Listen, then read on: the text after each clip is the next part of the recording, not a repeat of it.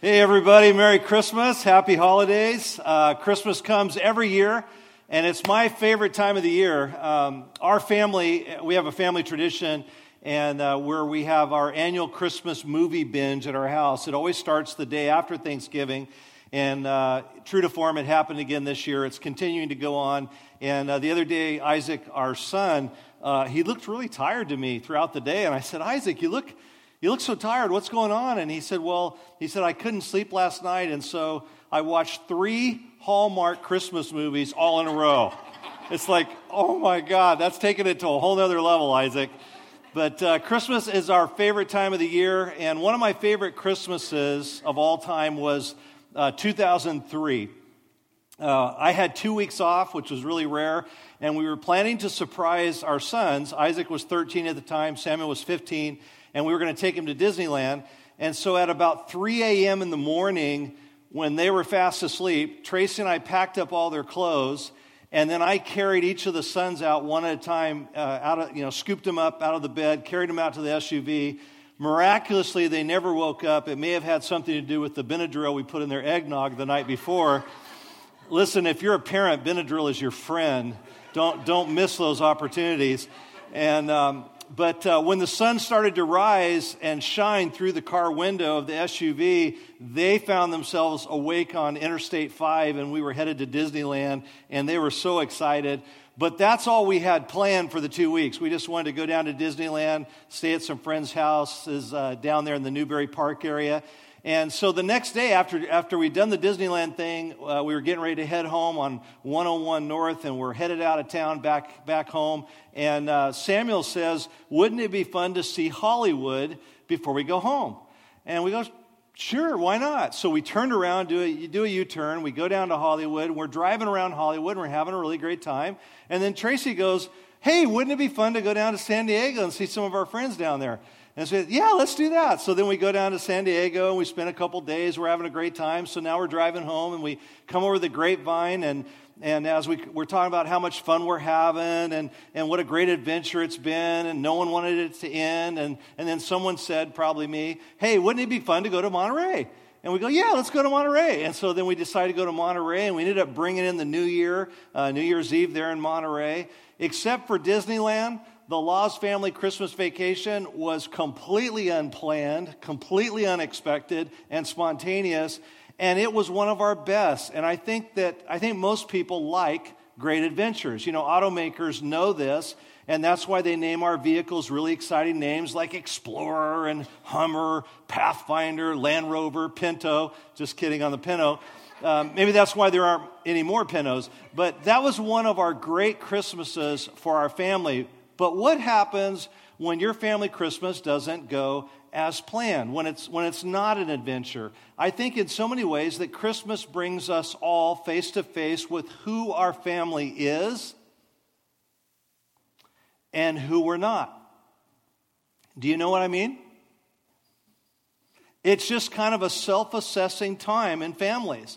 We all have that family member that's just a little bit challenging in our extended family. Ask the person next to you, are you that family member?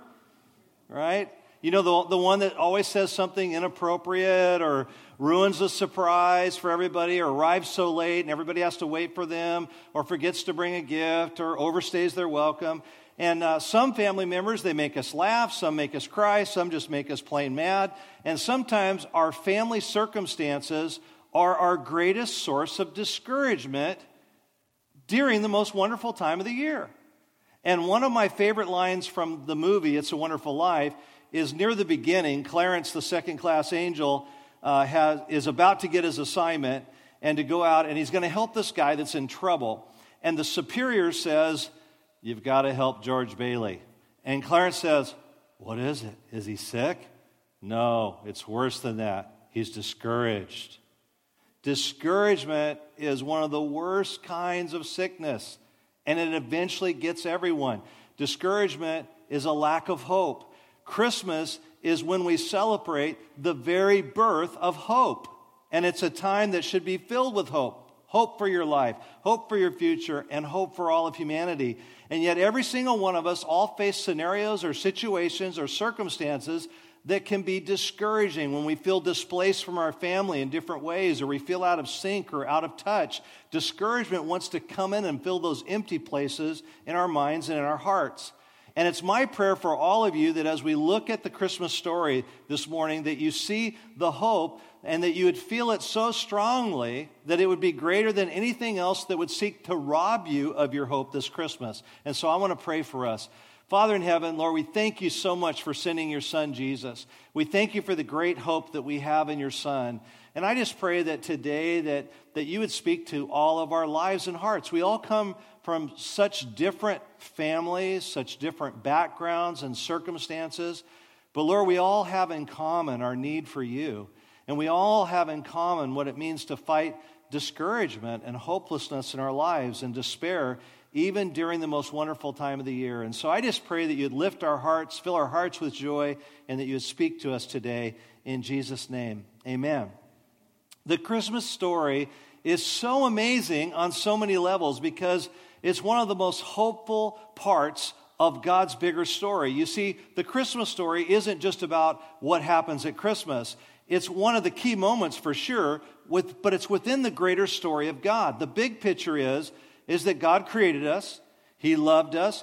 He gave us the free will to choose in the garden to love ourselves, and we chose to learn to love, but to love in the hard way, by loving ourselves or things that would never return love in the way that we desperately so need it the most. And so sin enters the world, and we begin to experience its impact immediately. It's how we explain all of the bad in the world. If you don't believe in sin, you're going to have to figure out some way to explain all of the bad that's in the world. And there's a lot right now that is not right these days, and we're aware of that. But God has this plan, and it's in this plan and in this unending, unconditional, incomparable love for us that we find our hope this Christmas. It's through the birth of Jesus, God has introduced himself to the world, and the world filled itself with many gods and many ideas and many confusing religions. Beginning with creation to the birth of Jesus and all the way to the end of the book, the Bible records a systematic, intentional, and progressive revelation of who God really is to the world. And the picture of God at the beginning of the Bible, frankly, is terrifying in so many ways if you read it. And God gave society these laws and these commandments, and it was really intense to teach them that they were powerless to save themselves, that no one was really that good at the end of the day, that there's no one that's perfect. Just look down the row, you can see that. Healthy homes aren't perfect ones. Let that sink in. There's no faster way to be discouraged than to expect perfection in your own family this Christmas, or to expect perfection in another human being. No one is perfect. And life, like relationships, is a journey that's an unfolding story that doesn't always go as planned. And for some, the holidays confronts us with this reality that our lives are not all that they could be. And so the first half of the Bible alone is just full of stories about families like yours and mine that are far from perfect, including some really bad stuff and some really weird stuff that went on in their families. And if you're not familiar with these, here's just some of the families in the Bible, just to kind of encourage us a little bit. You might feel a little bit better about your own family this holiday season. The first family got off to a really bad start. God's first two kids, God's the parent. Parents, grace to you. God's first two kids, Adam and Eve, they disobey him and they get kicked out of the garden. That's a strain on your relationship. The first two brothers, Cain kills his brother Abel. Noah, after a really long boat ride, finally reaches dry land. First thing he does is he gets drunk, takes off his clothes, and did some really weird stuff. I'll let you read it. Lot, when his home is surrounded by residents from Sodom who want to violate his house guests, instead, he offers his own daughter? What? Are you thinking what I'm thinking? Maybe my family's not so bad after all, right? Another Bible character, Isaac, he plays favorites between his two sons, Jacob and Esau. They become then bitter enemies because of what dad has done. For 20 years, they become bitter enemies. Jacob doesn't learn anything about what happened with his own relationship with his dad and his brother. And then he plays favorites with one of his sons, Joseph. So now all the other siblings hate him and they want to kill him. In fact, 3 whole generations of families showed favorites, and their kids and their family members were all divided because of favoritism in their own family. Can anybody relate to pain in your own family, whether it's favoritism or whatever it is? It's just the sense that, wow, that's not really right. And there's more. There's more. Here's another family. Abraham and his wife couldn't have children, and so he has a child with his wife's servant at his wife's request. And then he sends the servant and the son off into the desert at his wife's request. Imagine the therapy that the boy needs now as an adult, being sent off like that. Jacob marries 2 women. I don't know what he was thinking, right? Jacob's son Reuben sleeps with his father's concubine. That's awkward. And this just gets weird. Another son of Jacob's, Judah, sleeps with his own daughter-in-law. Now, he doesn't know it's her because she disguised herself as a prostitute. It's really complicated. You got to read the story. No wonder God had to give us the 10 Commandments. We're all a mess. We're just a mess in varying degrees. Why does the Bible give us such graphic details in real-life struggles of people? Why are there so many stories about stumbling human beings throughout the Bible? Well, clearly, God isn't afraid of all of your mistakes. The Bible doesn't airbrush anything. No one is spinning to make everything look good. Only we as human beings try to do that. The Bible doesn't try to do that at all. God is a healthy God. He speaks the truth in love. There it is. Here's the reality. Here's the mistakes. Here's the highs. Here's the lows. Let's face it. Think of the families that you know right now that are struggling. The real life stories that tell us of just how broken our humanity is in so many different ways. I used to do ride-along with police officers, and we would come to different families and family dynamics and conflicts and situations that were just absolutely heart-wrenching in some of the most wonderful neighborhoods on the outside. On the inside of the home, the way they would treat their children, the way they would treat each other, absolutely horrifying. Which brings us now to the Christmas story, a story where the greatest human need is met. Someone greater than ourselves comes to save us from ourselves and from the madness of our world. And yet Christmas is a time when our hope can meet some of the greatest opposition in our lives. What's opposing your hope this Christmas? Some may not be able to buy the gifts for their family that maybe they wish they could. Or as a parent, it makes you feel like that you're not able to provide in the way that you should. Or maybe you're grieving over the memory of a loved one who can't be with you. One lost too soon. And then there's divorce in many families, reminding you every year that your family is divided, that they'll never be the same again. Or maybe you're just surprised to learn that the Christmas story has it all as well. So let's consider together what we can learn that might help us make the rest of this holiday season as wonderful as it can be, as it is meant to be. You see, from the outside of this story doesn't seem so wonderful. It begins with a virgin finding out that she's pregnant and her fiancé Joseph knowing he's not the father. That's rough.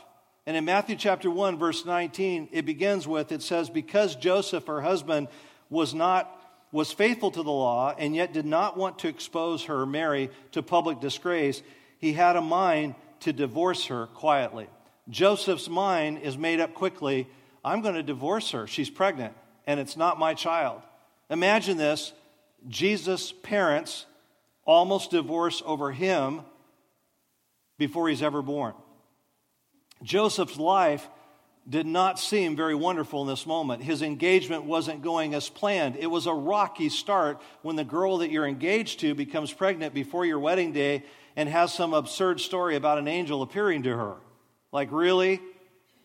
And then, this is not the family picture that, of that snowy scene on a Hallmark card that you send out to all your family. I mean, this is just a rough start. The Christmas story begins, think of this, with a pending divorce. 2/3 of our humanity can relate to what? Divorce. And God says, leave it in there. Leave it in. Print it all for everyone to read, for every man or woman or child who has ever felt rejection by another through the pain of divorce. To know what it is to love someone and immediately be abandoned by them for all the wrong reasons. If this were a Christmas movie, the director would be yelling, cut, cut, we need to rewrite this part. This is way intense, way too fast. Where's the feel-good family in all of this?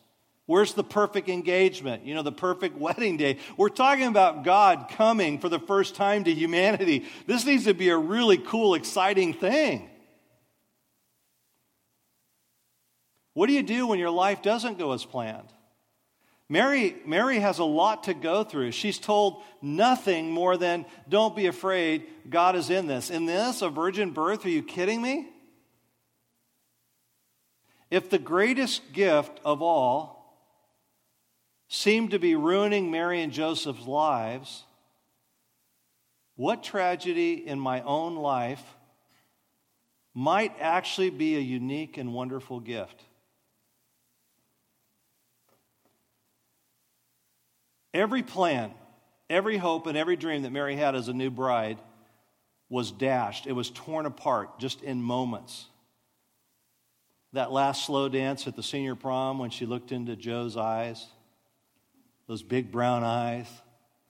They had dreamed together about their future. Mary might have said during the slow dance time, we may never own our own home. We're poor. It's okay. We can find a nice, cozy place to rent. I'll decorate it. I'll make it nice. Joe, you're good with your hands. We can just get a fixer-upper and we'll find a place and we'll call it home, and you can learn the craft that your father and your grandfather passed down, that noble trade of being a carpenter. It's going to be great one day. And Joe, one day we'll have kids together.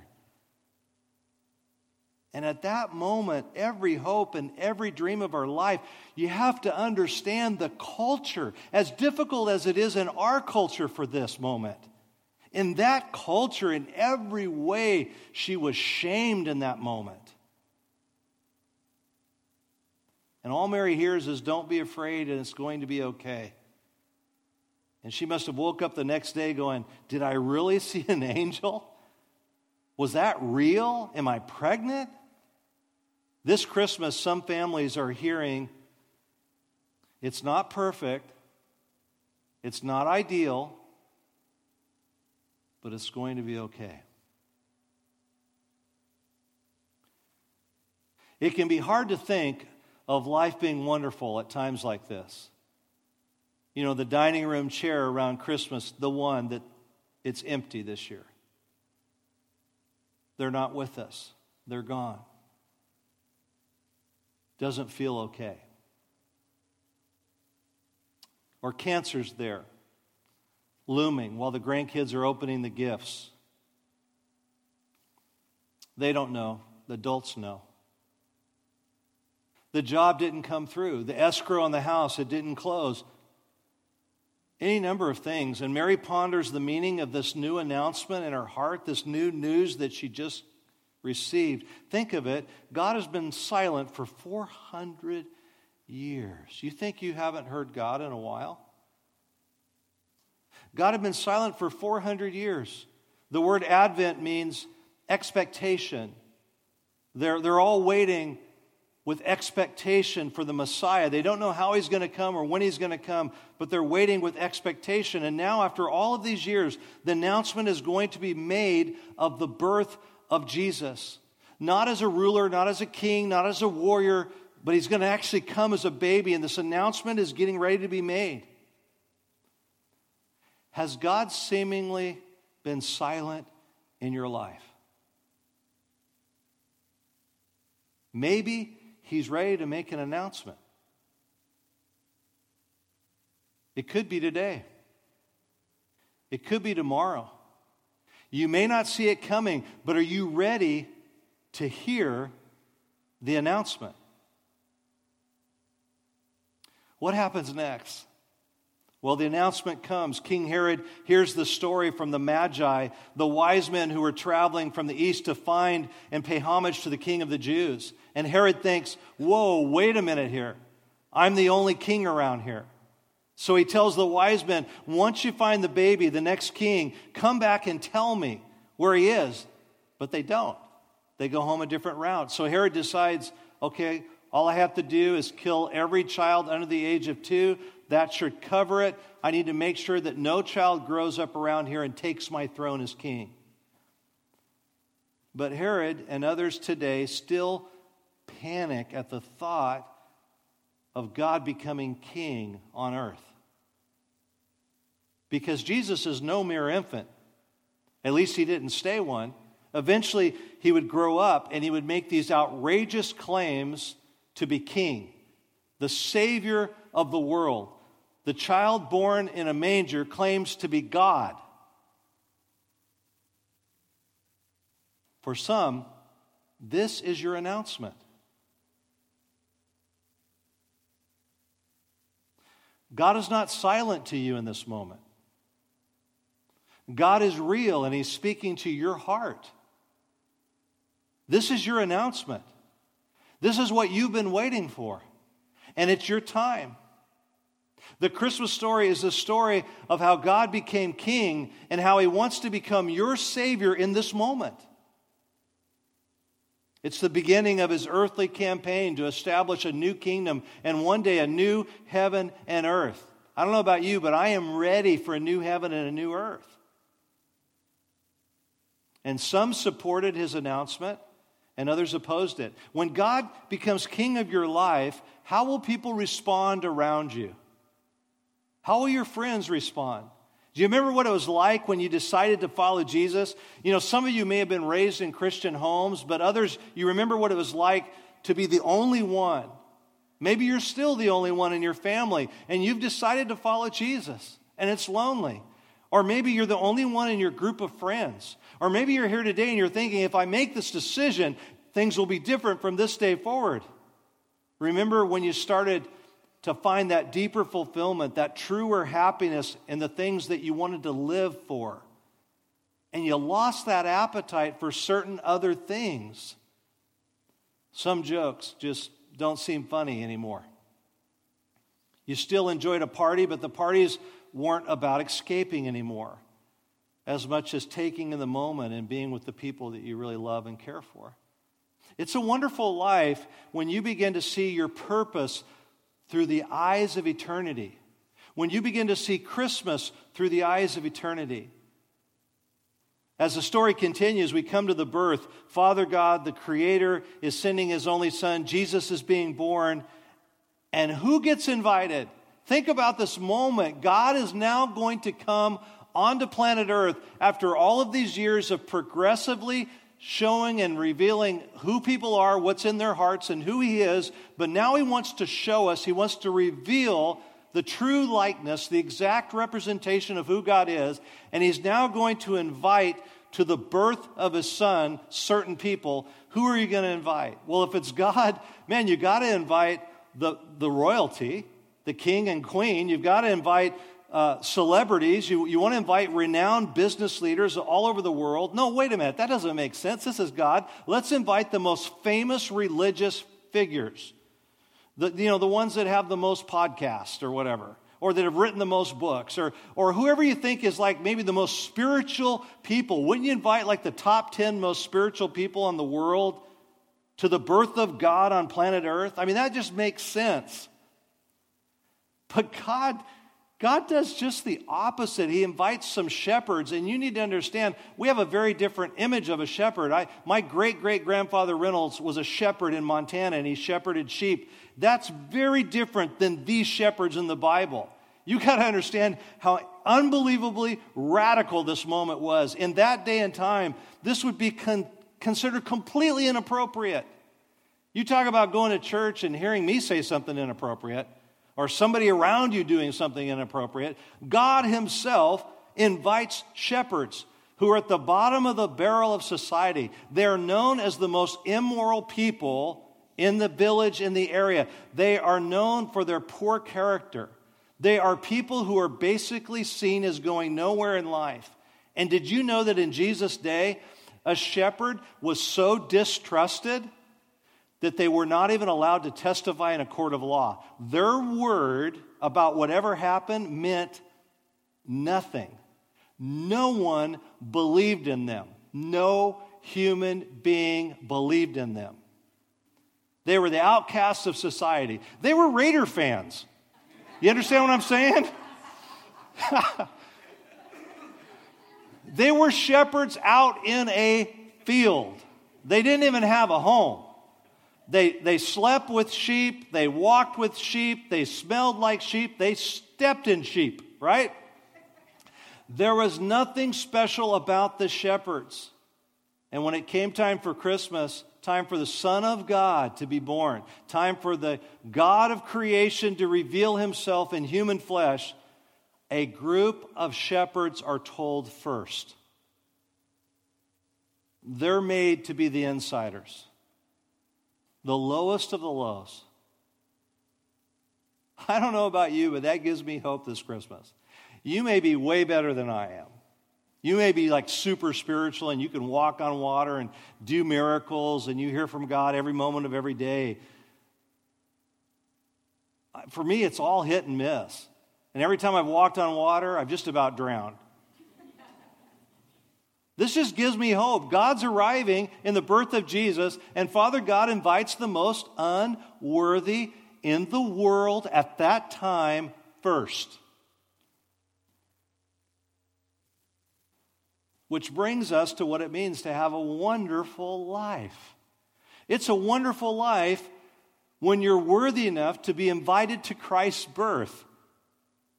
And that's what you are. Every one of you. And we come from all different kinds of really messed up families. And yet God loves us all. Up until the time of Jesus' birth, the idea of being in the presence of God in the Old Testament was completely terrifying. What do you think?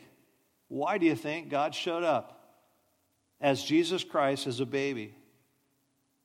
We've got a lot of babies around here. It's wonderful. When they get about 3 years of age or 4, have you noticed that it's not easy to pick them up and hold them? They're squirming and they want to run off and do stuff. But newborn babies, it's completely different. You actually go to them. You're way big. They're way small. They're way fragile. You're way strong. And you go over to them, and when you pick them up, they're easy for you to grab a hold of. And when you pick them up, they're completely with you. They are completely with you. God came in a way that he could be completely with you. Emmanuel, God with us. Not judging us, not out there somewhere, not with crossed arms. God with us. He says, I'm with you. And one of the greatest things of Christmas is that it reminds us all that the God that we worship year-round was once a child like those we see in our own families and extended families. Isn't it crazy to think that God took the form of a baby? Of all the ways, I mean, think about this. You're God. You could have written a different story. You could have come in any way that you wanted to. And you chose to come as a baby. That says so much about who he is, what he wanted to say to us. When our sons were born, Tracy and I made room for them. That's one of the great things about having particularly the first child. You make room. You do that first nursery, and it's so cool, and it is so expensive. Will you make room? I know you're busy. I know you have a job, you have a career, maybe a spouse, maybe you have kids. You live here, you're in the Bay Area. But will you make room for Jesus this Christmas? That's a whole other thing. Well, I think I believe in God. I know there's a God out there, but But will you make room? Will you receive the announcement that's coming to you?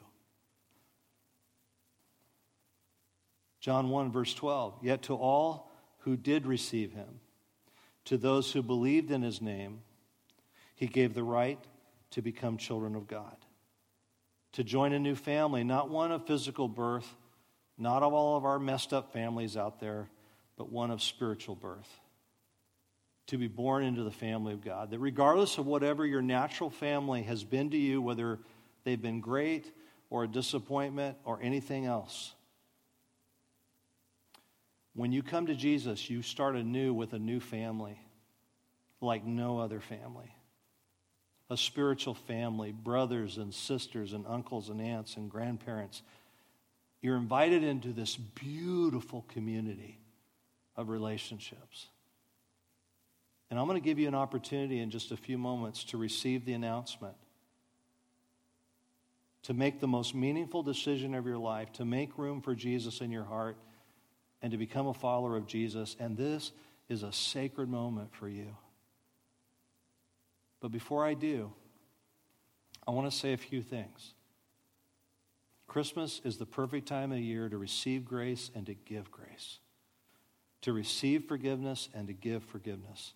It's a perfect time to include others and to invite others to be with you. When someone draws a circle and they leave you out of their life, draw a bigger circle that includes them and bring them back into your life. If God is willing to give so much to be with us, let's be there with one another.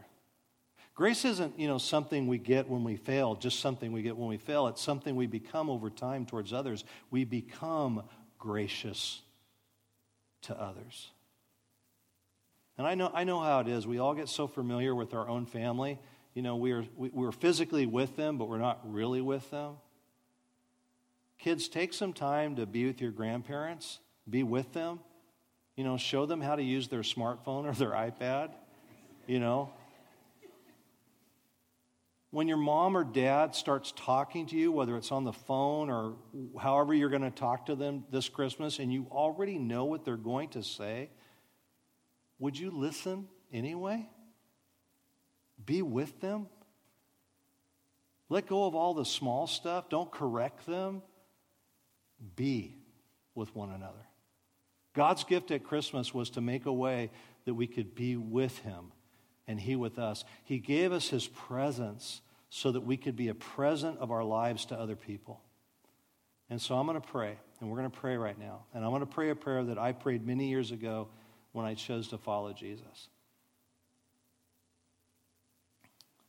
I've been following him for 46 years, and I've had not one regret in doing that. He's completely trustworthy. It's a simple prayer, and what I'd like to do something a little bit different because I want us to experience this moment together. And I'd like to ask you to bow your heads, and I'm going to pray a prayer out loud, and I'd like for you in unison to repeat the prayer. And I'd like for you to do it with strength. I'd like for you to be fully present in this moment. And just so you know, this is a prayer where you can receive the announcement for yourself. And you can receive Jesus Christ as your Lord and Savior. And so let's together repeat this prayer out loud in unison. Ready, set, go. Dear God, thank you for sending your Son as the Savior of the world. Thank you for dying on the cross for my sins. I ask you to forgive me of my sins. I believe in your death and resurrection. I choose to follow you as my Lord, as my King, as my Savior. Amen. Amen. God bless you.